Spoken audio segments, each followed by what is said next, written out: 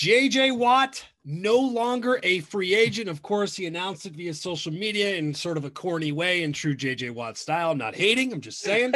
You hate him so much. Let's just stop right there. All right. I am hating a little bit. I didn't want to start off the pod with animosity, but come on. 3 a.m. gym picks.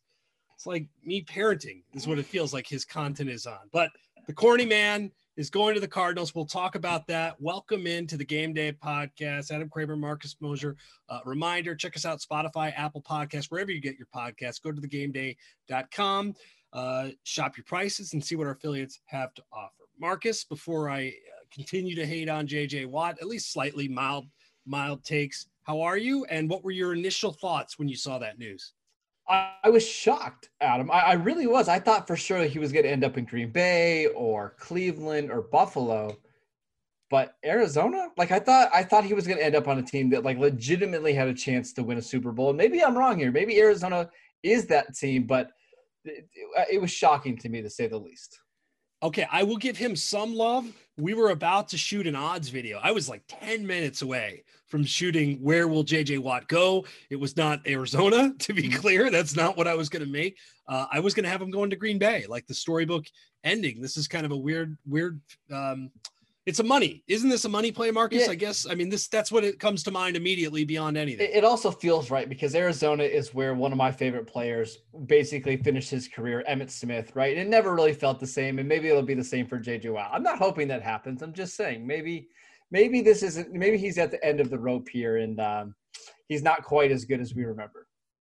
Well, it'll be interesting. We'll hit on that in shortly here as we fill in the blanks in one of my favorite segments. And then it is AFC North week in terms of breakdown, which is fascinating. And Marcus, you've already told me that the takes will be hot. You've got the background. You're like, I'm ready. I'm ready for a battle if necessary. And then we'll be joined by Jake Trotter of ESPN. Guy covered the Big 12 for a while in college, now focusing in on the Browns, which will be a really interesting team. And I'm really interested to get your thoughts on it, Marcus. But let's start with the current events and fill in the blanks. And we start, of course, with J.J. Watt. So, Marcus, the Arizona Cardinals are blank % better with Watt on the roster. Like 5% better? I mean, they're certainly better. There's absolutely no doubt about that. When you put Chandler Jones and J.J. Watt, you're going to be a better team. But, Adam, I still think – going into the year, they're the fourth best team in the NFC West just because I trust the other three coaches more. Pete Carroll, Kyle Shanahan, Sean McVay. I think they're all better. They're more experienced than what Cliff Kingsbury is. I love Kyler Murray. It's just a team that's good, but I don't feel like they're ready to take the next step. So even despite the J.J. Watt addition, it's not enough for me to think that they're a playoff team yet. I was going to say 5% too, but that's kind of boring. I'll say 3-4%, sure. Which is also still relatively boring. He's not the same difference making player that he was, but he could still be really good. And if he is healthy, it's a nice pickup. And I think for a fit there, it makes sense for them to give this a try, but I'm just curious the kind of player that we're going to get. If he stays upright, look, if this works the way it should and he's healthy and still has it, it changes things for them. He's at least slightly. He's not an all-pro player anymore, but can he be a borderline Pro Bowl player? Sure. I think that's possible. And on that defense, they desperately need another playmaker. So if he can be anything close to a Pro Bowler, the Cardinals will be very happy. In terms of content, he's a Pro Bowler, Marcus, because he'll continue to show empty gyms at 3 a.m. about how hard he's working. Buddy, try sleeping in your son's tiny, Mario bed, okay, when he can't sleep and then waking up with a sore neck. I don't take pictures of that, J.J. Watt. Content machine, not bitter at all. That's a real grind right there. Yeah. I'm exhausted. He's going to Arizona. We will probably rarely hear about him anymore. I'm just tired. Okay, I'm sorry. Let's talk about a team. Speaking of tired, the Washington football team, although I'm not tired of this topic. Blank will start for WFT in 2021. I'm very interested to get your answer here. I think a week or 2 weeks ago, I would have said Marcus Mariota. Now I'm saying Cam Newton. I think Cam Newton, who has a great relationship with Ron Rivera, is ultimately going to be a bridge quarterback there in Washington for whoever they draft this year. I think Washington is going to be aggressive in the draft this year, trying to get one of those top 4 or 5 quarterbacks. Cam will be the week 1 starter, and I think he'll be good enough to keep this Washington team in the playoff hunt. All right. I listened to Joe Douglas today talk about the Jets, and I had some takeaways. I don't know if you heard this, Marcus. I did. Sam Darnold's getting traded. Without a doubt. He didn't say as such, but I think it's pretty clear that Sam Darnold's getting traded. I think Sam Darnold's going to be I think he'd be a great fit there. I'd actually think it'd be an awesome fit. I could see that working for whatever it is, a 2nd round pick, most likely. If I'm Washington, I give that thing a go. And maybe Heineke's the guy too, by the way, because he played well. You know how I feel about him in the 1 game sample size. But for me, I'll say Sam Darnold, only because he has to go somewhere. And I think the list of teams has shrunk a little bit over the last couple of weeks. I'll be honest, that's not my favorite fit for Sam Darnold. I'd like to see him in a more play action, zone read offense. Listen, to me, the perfect fit will always be Kyle Shanahan with the 49ers. You put him in that offense, I think he could be a Pro Bowl caliber quarterback. I think he'd be fine with Washington, but I don't think we're going to see him reach his highest potential. So that makes sense, and I could see why Washington would be open to doing that, but it's not my favorite destination for Sam. I don't want him to go to San Fran. He'll be awesome. I know. He'll be depressing. I know. It's all right. It's all right. I'm going to move past it. Chris Sims rank, Zach Wilson, best quarterback in the class. I've already moved on mentally. All right. Drew Brees workout. By the way, real quick, Drew Brees, hair, best comeback of the offseason. Marcus, you see that thing? That dude's got outstanding looking hairline, if I may say so. So that alone is a big win. But what do you make of the Drew Brees workout? The Drew Brees workout is blank. Getting him ready for TV. You don't get that hair done if you're going to play one more year in the NFL, right? You get it done because you're going into the booth. We saw this with Jason Witten. I believe it was in the 2018 season. Oh, it was so bad. Got it all redone. We saw it with Brian Urlacher. You got reseated at the top. That's what's going on for Drew Brees. We're going to see him in the Fox booth very shortly, and it should be fun. Okay, so the workout to you is nothing. It's just a dude trying to stay in shape, right? Staying fit for TV. Yep. I'm with you. The workout is good content, right? This is the theme is content, of course, in this first section. I still will believe it when I see it. That's a dude that went through it last year. It's a guy that can make a ton of money talking about football. Mm-hmm. I just don't think either of those two, the team or Brees, wants to go down that route again and just. Do you think he's going to be good on TV? I think he'll be good. Okay. I mean, he had his little PR nightmare, right? Mm-hmm. If you think about it, that he navigated okay. He seems like a pretty personable guy. Of course, Tony Romo now is probably the standard, whether you agree with it or not. Is he going to be that? No, but I think he'll be fine. What do you think? I think he'll be fine. I think he's going to take his lumps the first couple of years doing it. He's going to have to kind of develop his own voice, but I think he'll be fine. I think he'll be a nice guy to have on the second Fox game on a Sunday afternoon slate.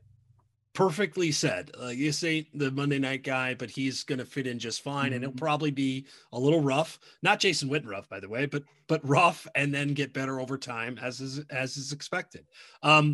Okay, I love this departure because we're going to start to get down the draft rabbit hole shortly when it comes to this stuff. But blank will be the biggest draft steal in your eyes. Elijah Moore from Ole Miss. Oh, man, I almost picked him. He's so good. So in case you aren't familiar with him, this is a smaller receiver, 5'9", 180 pounds. Not the fastest receiver in the world, but he just finds a way to win. So, Adam, I went back and looked at some of his stats when he was playing with DK Metcalf, when A.J. Brown was there, Dawson Knox, DeMarcus Lodge, another receiver that got drafted late. He posted 600 yards as a freshman, which is utterly insane. I think he is going to be like a Randall Cobb type of receiver in the NFL. Maybe goes second round of the draft.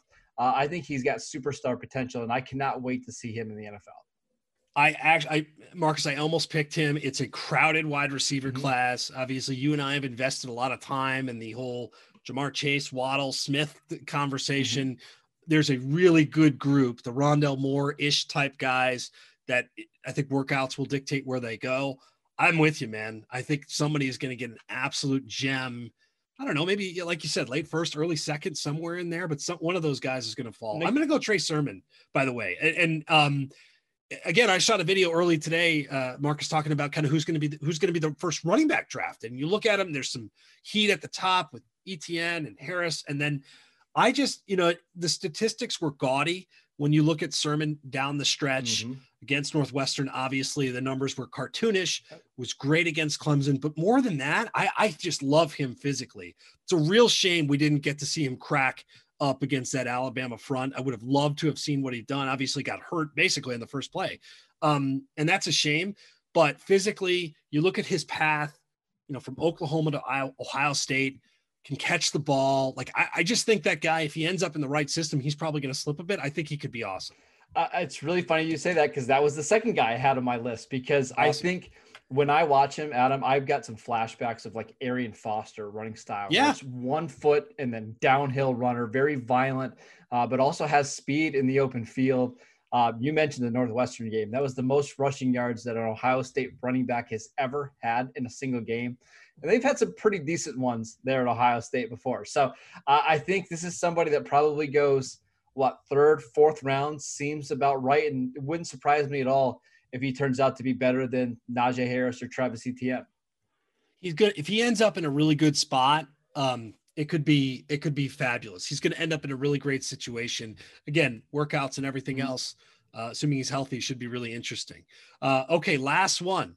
Go to my Cowboys source for this. Jerry Jones should pay Dak Prescott blank. Like the number one quarterback in the NFL. I mean, I know he's not Patrick Mahomes, and he might not even be Deshaun Watson, and he's not Aaron Rodgers. But we've let this go too far, and that's what the market dictates. Because if he becomes a free agent next year, Adam, I can guarantee you he's going to be the highest paid quarterback in the league.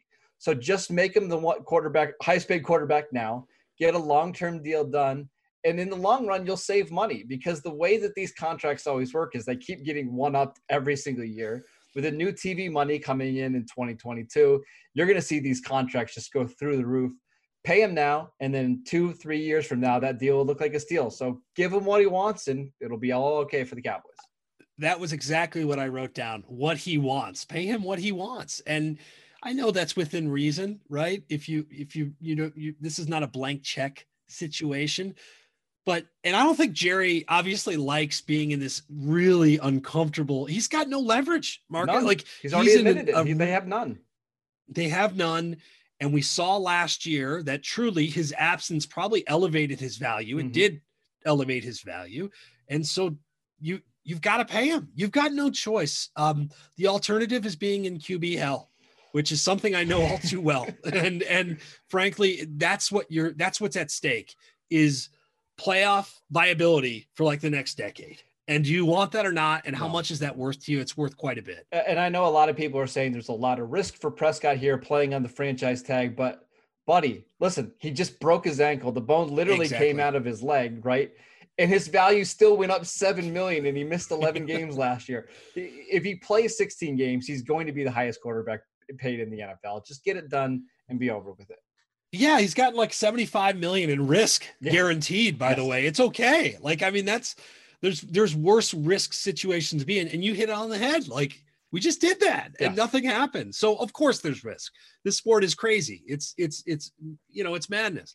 But in some sense, like if he gets hurt, someone will still pay him hundreds of millions of dollars to play quarterback, regardless. So I'm with you there. Okay. So from Dak to the AFC North, Marcus, and I guess just let's do a quick overview before we go team by team. To me, the theme of the league right now, of course, is quarterbacks, right? It's you either have one or you don't. But I think this specific division is really centered. I think it's fascinating when you look at the quarterbacks because each situation is vastly different in who they have, skill sets, overall age, right? Playing style. Like, so when you look at the AFC North, what overall themes come to mind as you try to handicap this division for 2021? It reminds me of like you go down to the local YMCA and you're playing pickup basketball and there's a bunch of young kids down there and there's one middle-aged guy that still thinks he has it and trying to compete with the young kids. That's the AFC. Yeah, it's gonna be me here pretty soon as well. That's the AFC North, right? You've got Baker, you've got Lamar, you've got Burrow, all these really highly thought of quarterback prospects coming out of college. All have had some success in the NFL. And then there's Ben Roethlisberger, who's like 15 years older than the youngest quarterback in this division. So it's a lot of fun. It might be my most fun division in the NFL to watch in 2021. But I think there's legitimately 3 teams that could win this, the AFC North crown. And I can't wait to see how it plays out. All right, let's start with the Steelers and let's do biggest need. And I'll throw a curveball at you. We've made our opinions about this. I'll say the biggest need is the quarterback, but let's assume that Ben is there. And for the time being that you've got to build something around Ben. And I guess I'll ask, eventually if the biggest need is the quarterback or do you do something else? To me, it's probably offensive line because they seem like they're committed to Ben. Like that's just the vibe I get. Maybe you're getting a different vibe. So like, how do you view this? Because if Ben is the guy, and regardless, I guess if he's not, they've got free agency along the offensive line. They've got age. They've got concerns. So that seems like something you have to address. Yeah. So if Ben is coming back, Pittsburgh needs to dramatically change how they want to play football because Roethlisberger wants to play in shotgun. He wants to throw the ball 50, 60 times a game. You're just not going to win with this version of Roethlisberger like that. What he needs to do is turn into like the 2015 version of Peyton Manning, where he's only throwing on 3rd and short and he's just directing the offense. And this becomes a ball control, defense heavy, led team. Can they do that? Potentially. They've got to fix their offensive line. It got really old really quickly. They need a tackle. Marquise Pouncey retired, so they need a center. They could use a left tackle if Alejandro Villanueva doesn't come back. They're just a mess up front.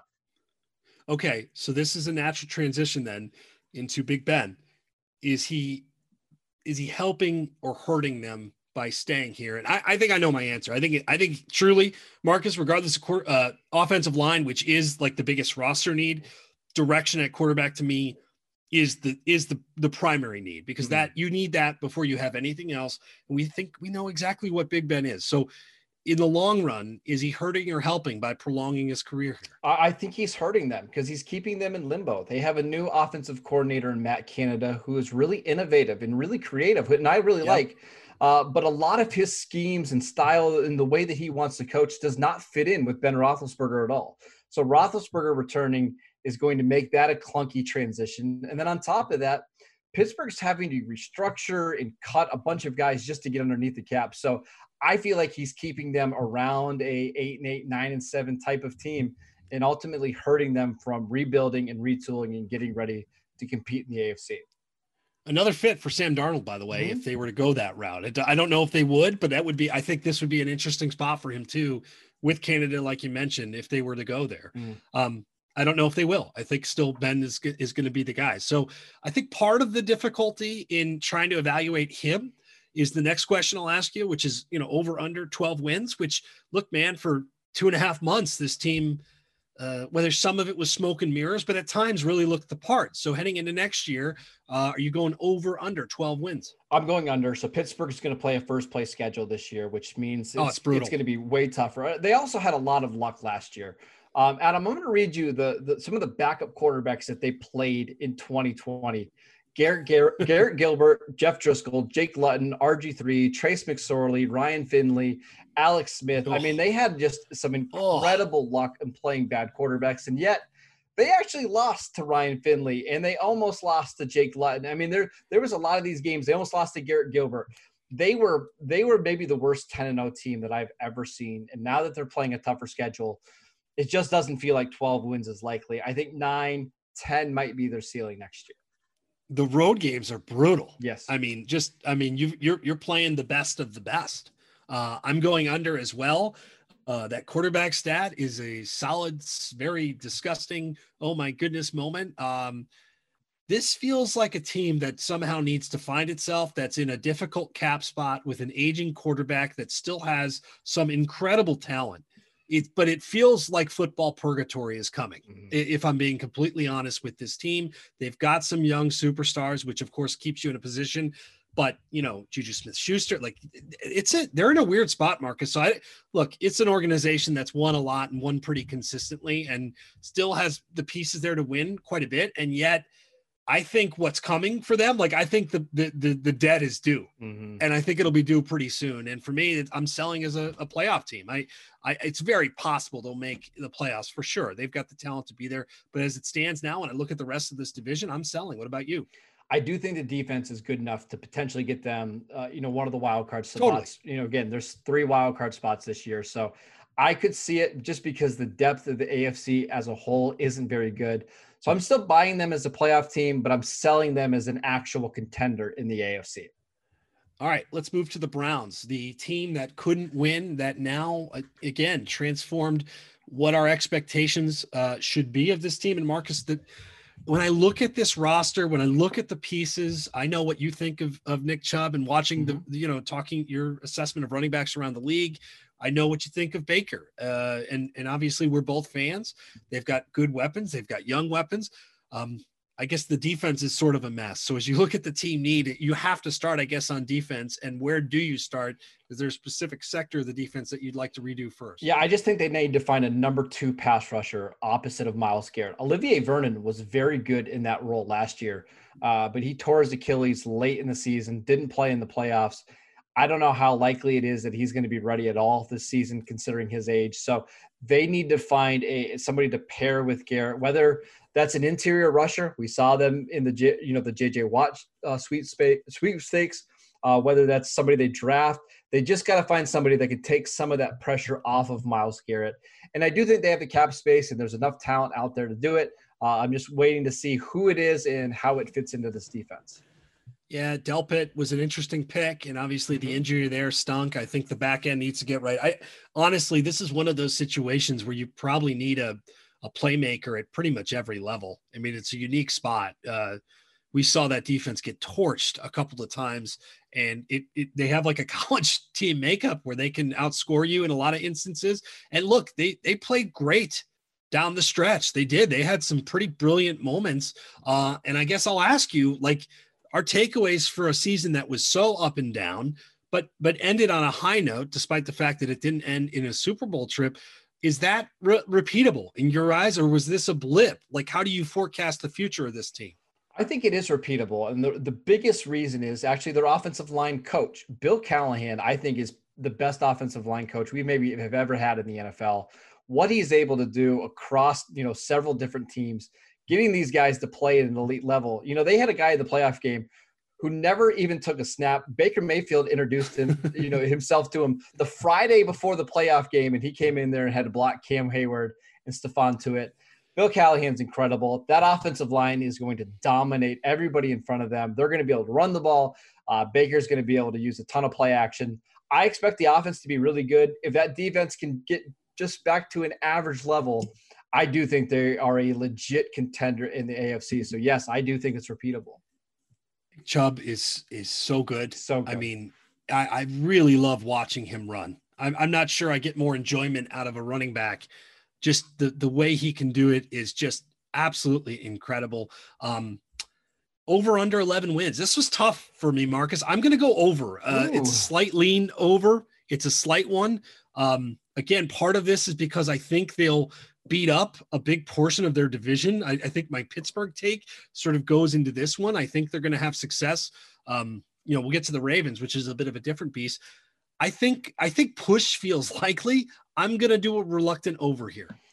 Yeah, that one's tough. I'm going to go under because I believe this is a team that still had a negative point differential during the 2020 season. So they still have some growing to do. I still think 10 wins is probably the right number for them. The divisional games are going to be a fist fight. They're going to be rock fights. Yeah. They're going to be so much fun. Wouldn't be surprised if they split with Pittsburgh, split with Baltimore. I think 10-6 feels about right. All right. So a team now that I think I feel comfortable in saying we're not going to pick to win the division, the Cincinnati Bengals. And biggest team need, Marcus, it has to be offensive line. There is no and then I'll look, you agree, yes? Because I want to ask you, where do you go? This is the fun part. You're our draft guy. So not only does it have to be offensive line, but is this the Sewell moment? You bring him in, you hope he's there and make sure that's your guy protecting Joe Burrow? I do think the pick has to be Penei Sewell, the left tackle from Oregon, if he's there. Now, if he's not, that's a different scenario. But The tricky part here is, Adam, okay, if they draft Penei Sewell at number 5, there's still 4 offensive linemen away from having a good offensive line. So is the move to draft Sewell and try to fill in the rest of the gaps, or to potentially move down, pick up more assets and turn that into, more depth and a quality offensive line? I don't know. But whatever Cincinnati does this offseason, every decision they make has to be around protecting Joe Burrow, because I do believe he's a franchise quarterback. Let's give him a shot to do that in Cincinnati. I think you make a great point. When we talk about certain positions, you talk about getting an edge rusher to pair with Myles Garrett. You talk about maybe getting a number 1 corner. This offensive line needs a complete overhaul. Mm-hmm. So while you can get, and probably will get, an elite prospect to help do that, it's not enough. It's not enough. Like you've got a complete reconstruction to do here. And it makes me nervous, Marcus. Like, we already saw Joe Burrow suffer a really, really bad leg injury. That's not your normal ACL tear. Mm-hmm. That's, frankly, we're not going to compare injuries side by side, but you look what happened to Dak and you look what happened to Joe Burrow. Burrow's injury long-term is a lot more concerning when it comes to a lot of the damage being done. So I'm not going to ask you to put on your stethoscope and play doctor, but what do you think we're going to see from him next year? Because I think this is from everything we've heard, this is a massive recovery, and you're putting him in a tough situation, regardless of what you do with the offensive line. It's not going to be built day one, right? Mm-hmm. This isn't going to be all of a sudden a brick wall. So what do you think the expectations for Burrow should be? And do you think we see a similar version that we saw? Yeah, I think it's going to be a pretty slow start for Joe Burrow, but I would hope that Zach Taylor and that rest of that offensive coaching staff does things to protect them. Like last year, we saw way too many 5 wide receiver sets where they're basically asking him to bail out, a bad offensive line and make plays outside of the scheme, outside of structure. You can't do that. You have to put more protection around them. You got to get rid of the ball quicker. I'm not so sure if that's what Zach Taylor is going to do, but that's what I would do if I was running the Bengals, because we've got to protect Burrow because he's our only chance of becoming a relevant franchise anytime soon.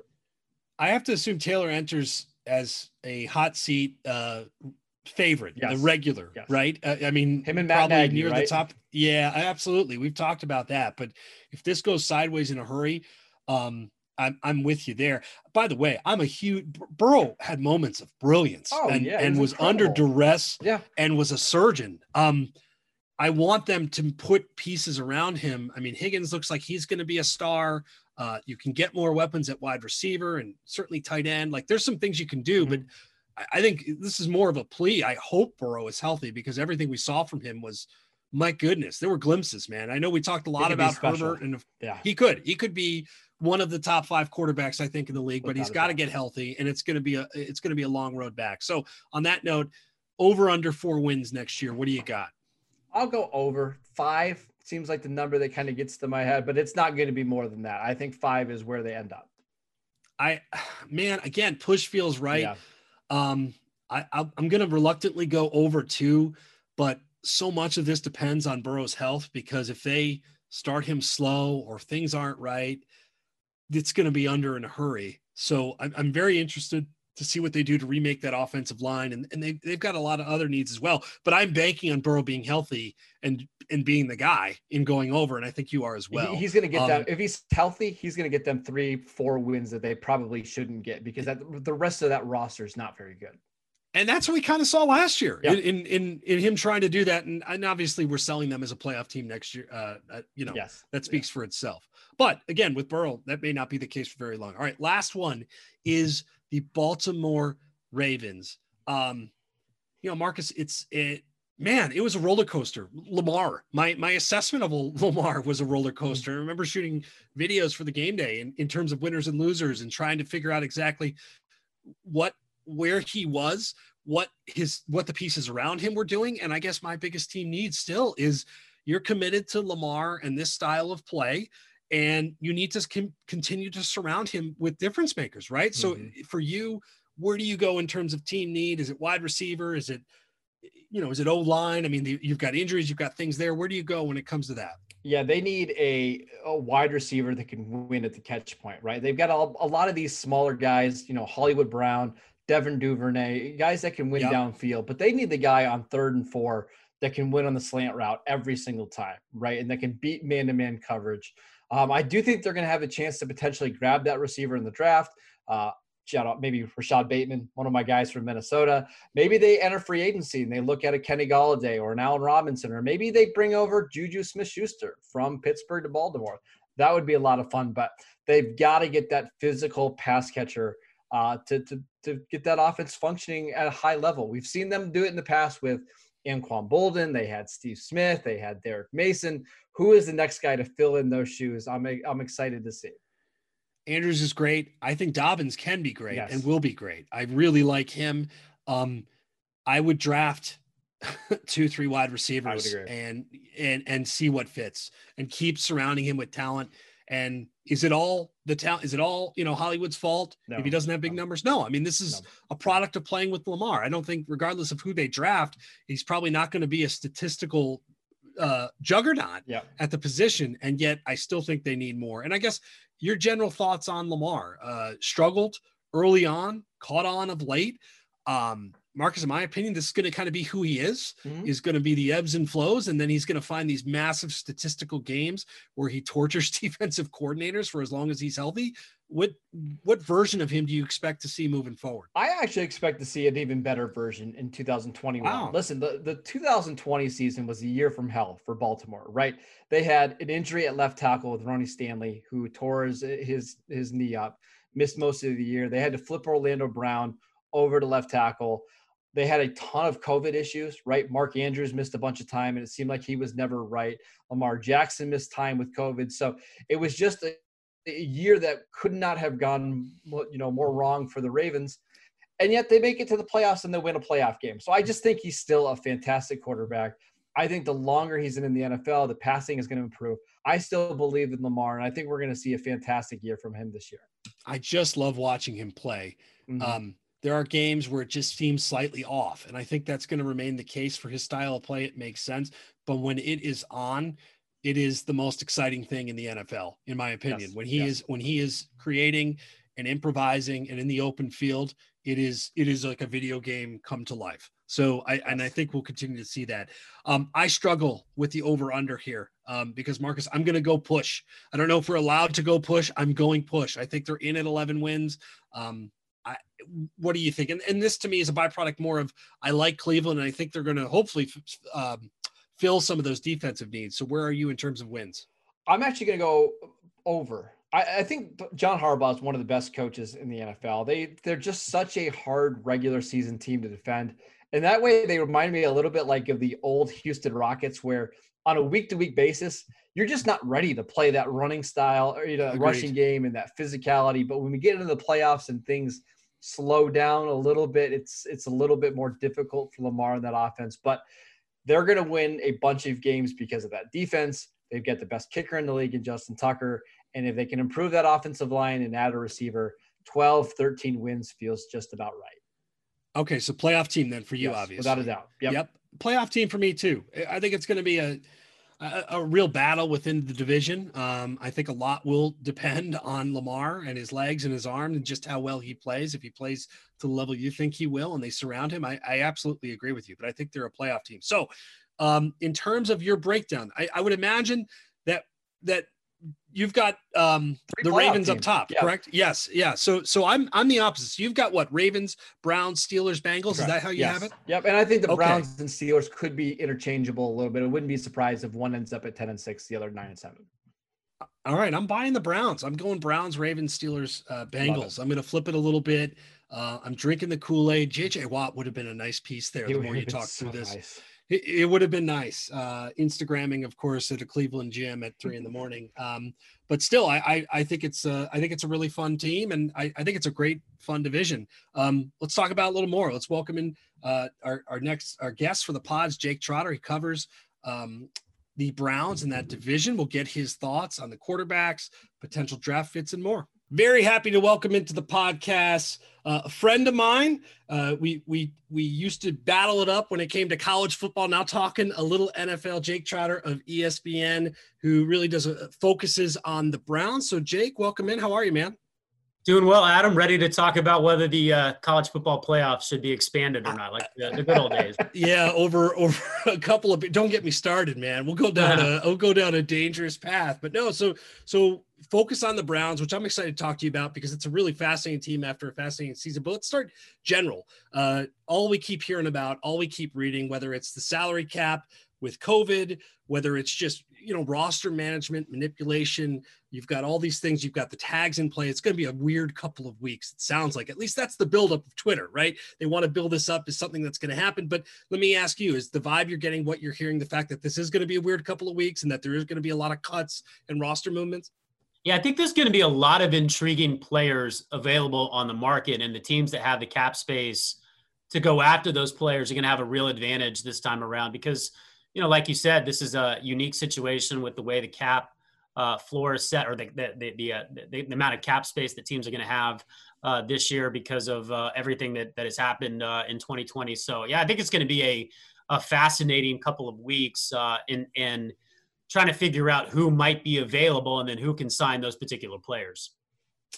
Looking in then specifically with the Browns, I have a hard time having a lot of holes with this team. Marcus and I, we are Baker guys, right? You're either a Baker guy or you're not.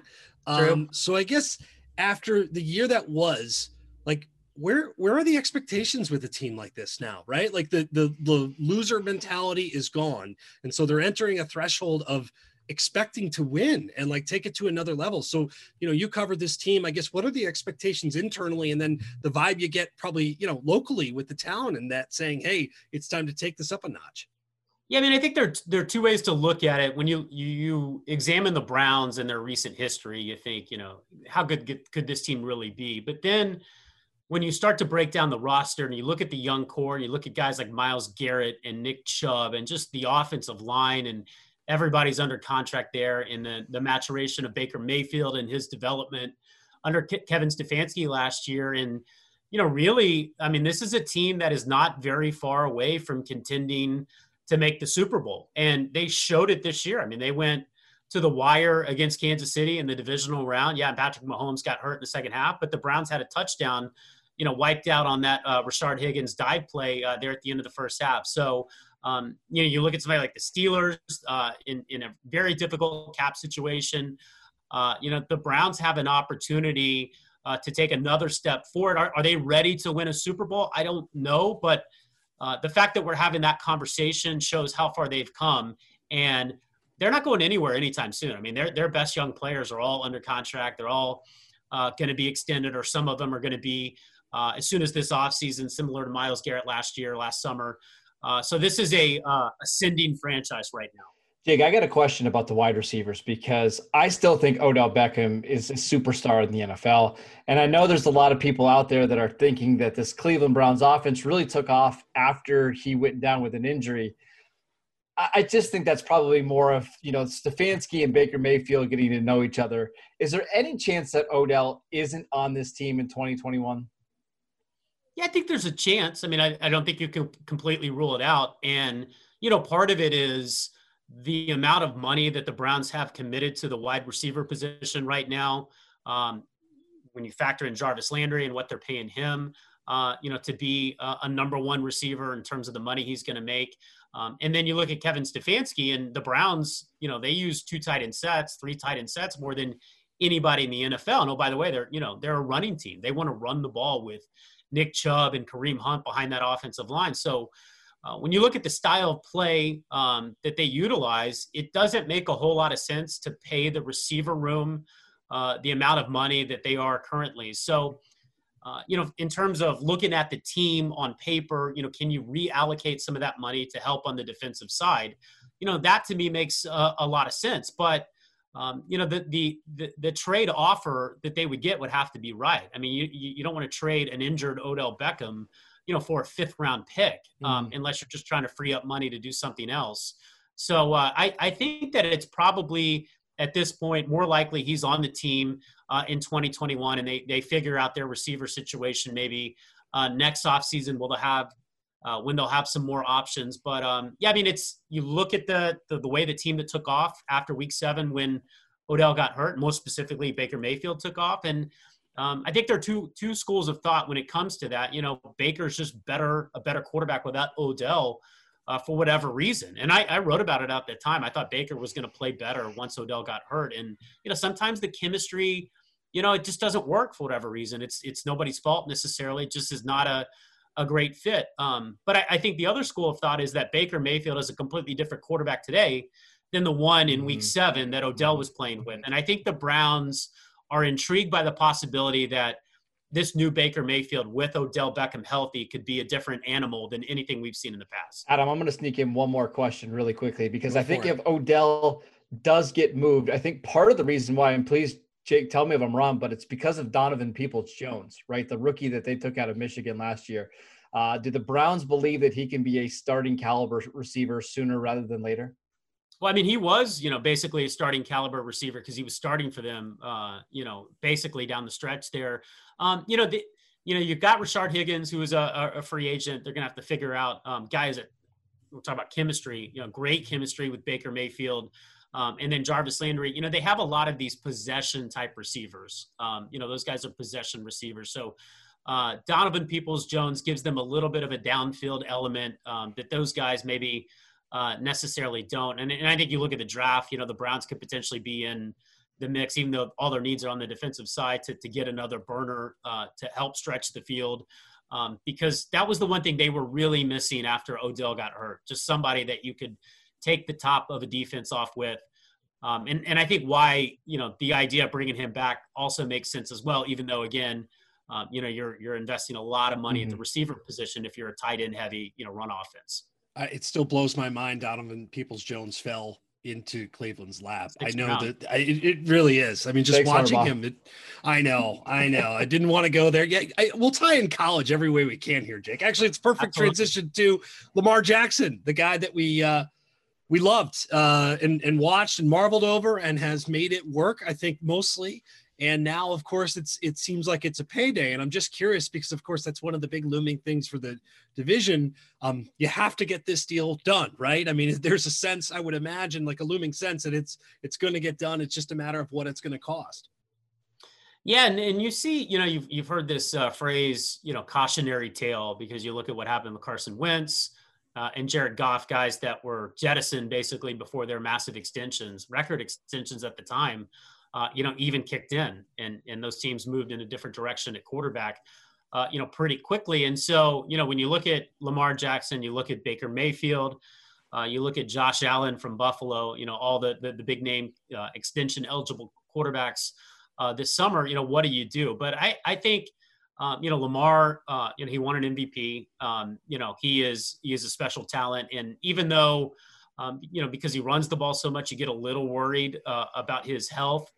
He's the face of your franchise, and I think you have to act accordingly. And, I don't think you can let, events elsewhere dictate, what you do with your team. And as it relates to the Browns, I mean, Baker had a really rough second season, but if you believe he's going to continue to get better under Kevin Stefanski, it's the first time Baker's not had to learn a new offense in the offseason since he was drafted into the NFL. If you think he's going to get better, then I think you have to focus more on that than, could this be Carson Wentz situation? Could this be Jared Goff? So if I had to guess today, I think Allen, Mayfield, and Lamar, all get extended this offseason. Jake, what's going to happen with Orlando Brown in Baltimore?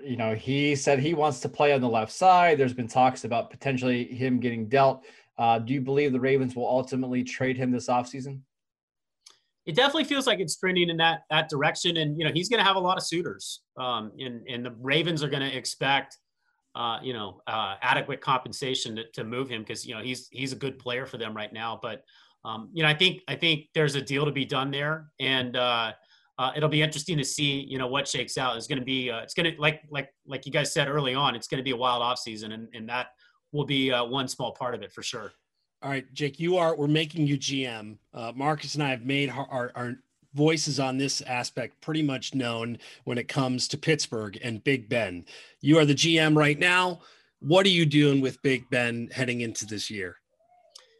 Yeah, it's tough. I mean, you're going to have to restructure his contract because you're just in a really tough situation, salary cap wise, with the hit that his contract brings. So, and it sounds like that's the direction it's moving on. So I think you're going to see one more year at least of Ben Roethlisberger as the quarterback of the Steelers. And I mean, if he plays well, if he can rekindle some of his his former form, that's a team that could still be a factor. But you also saw in the playoff game against Cleveland and really down the stretch that, he really faded. So, I think that's going to be one of the more intriguing situations that could have an impact on the EFC playoff race.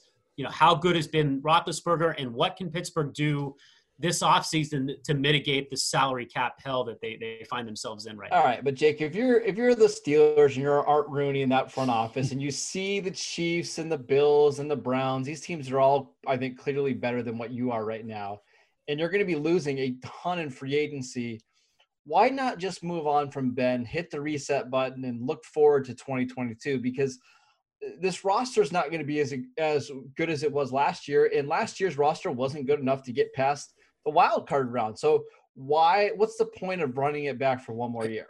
I think you know where Marcus stands, by the way, now, Jake, right? Yeah, right. Just to be clear. I don't necessarily disagree with you. They were 10-0, right? So I think you could talk yourself into, that defense, that receiving core, potentially being enough to be a factor if you believe that, Ben still has a little bit left in the tank. But I think also too, like what's the alternative? If you can't trade for Deshaun Watson, I mean, it's not like there's a lot of great options for you at quarterback anyway. So, you can, if you're as bad as Marcus's suggestion, you might have an opportunity to draft the quarterback in 2022 anyway, and then move forward there. So I think the Steelers are kind of stuck. I agree. Right now. And I think it actually makes sense to me to roll it back and hope for the best. And then if it doesn't work out, then okay, now it's time to retool and rebuild offensively. And then I guess, to cap off, and this is a quarterback heavy lineup here when we're going down the division, but, looking at Cincinnati and Joe Burrow, again, Jake, from a collegiate standpoint, really the glimpses we saw last year, I guess I'll ask you to go from GM to scout. I mean, what I saw, what looked like, yeah, this guy is going to be a dude. And then, of course, tears up his knee. Looks like it's going to be pretty bad. But what were your observations of him, just seeing him at the NFL level with not a ton of help around him? Yeah, I thought he was awesome. The game that sticks out to me was week 2, Thursday night. And, the Browns played really well offensively in that game. And they could not stop Joe Burrow. And, if it weren't for Myles Garrett, I think he had a strip sack inside the 5 that game. Like, if it weren't for that play, Cincinnati very well could have won that game. They've got to get him more offensive line help, clearly. But I think Cincinnati is a team on the rise, and I'm a big, provided that he's healthy, a big believer in Joe Burrow and his potential in the AFC North and making that team a factor, not too distant future here. Jake, is there any chance at all they don't use that number 5 pick on an offensive tackle? I would say no. I mean, like last year, the Browns were picking 10th, and I would have bet a lot of money that they were going to take an offensive tackle. I would probably do the same with Cincinnati there. And, if their guy is not there, maybe they try to trade down. But you could always draft another wide receiver too. But yeah, I mean, I think you're Cincinnati. You look at what happened with Burrow last year. You're trying to maximize his potential and keep him upright. You've got to take a tackle, your franchise left tackle, with that pick right there. I agree. Right, I just want to see Kyle Pitts and Joe Burrow play together. That's all. That's all. It'd be fun. Yeah, it would be fun. I guess so, Jake. To cap it off, because we had to do this ourselves. Are the Browns your favorite? If you're ranking these teams in order, I know that's like the super sports righty thing to do, but that's what we do, right? If you're ranking these teams in order, who do you make the favorite? Obviously, the Bengals, I think, are the until they get a lot of help, or the also ran of the division. But how would you kind of rank the 3 above them? Yeah, I mean, it's a little early to do that just because we don't know what these teams are going to look like. We're going to pin you to it. However, I would still probably put Baltimore 1. They beat the Browns twice last year. Baltimore was playing really well down the stretch last season.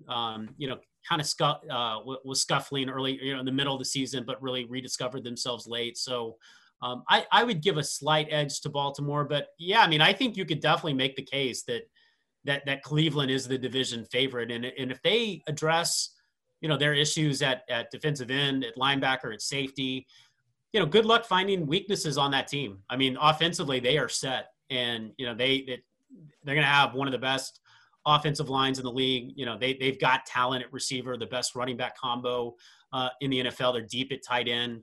And if you believe in what you saw out of Baker Mayfield last year, then that team is going to be a load next season as well. And I think they're going to remember what happened in that Monday Night Football Classic against the Ravens and try to finally dethrone them next year. Awesome. Well, Jake, hey man, thanks for stopping by. Really appreciate both the time and insight. We'll have to do it again soon. Sounds good, guys. Awesome. Take care, man. Jake Trotter of ESPN joining us. Appreciate the time. Appreciate Jake stopping by once again. And Marcus, I have been looking forward to this final section for a couple of days, actually since last week. I know that you like the UFC, you love the UFC, as do I. So we've got our future section in terms of bets, in terms of we've got what we got our eye on. So let's start, Marcus, with the UFC card 259. It is as loaded, maybe the best UFC card we get all year, no? Yeah, 3 title fights, some huge name fighters. I could not be more excited for this UFC. I think Dana White has created a terrific card. It's going to easily be the highlight of the weekend. Okay, so do you have a couple of picks on the card that you like, and I'll compare them with a few of mine that I'm targeting. I actually got a three-person parlay that I really like this week. Petr Yan, Amanda Nunes, Israel Adesanya. You get all 3 of them at plus 200, plus 197. I saw it a couple sports books, all to win outright. I love that. I think that's a fantastic bet. I think all 3 are going to win. All right, so I kind of like Sterling. I'm interested to see how Adesanya weighs up and what he weighs in at, obviously, because coming up a class. But what I want to ask you about is what the heck do you do with Amanda Nunes fights other than parlay at this point, right? Well, I think you could parlay, but you could also go by knockout in the first round. I saw some fun odds that way.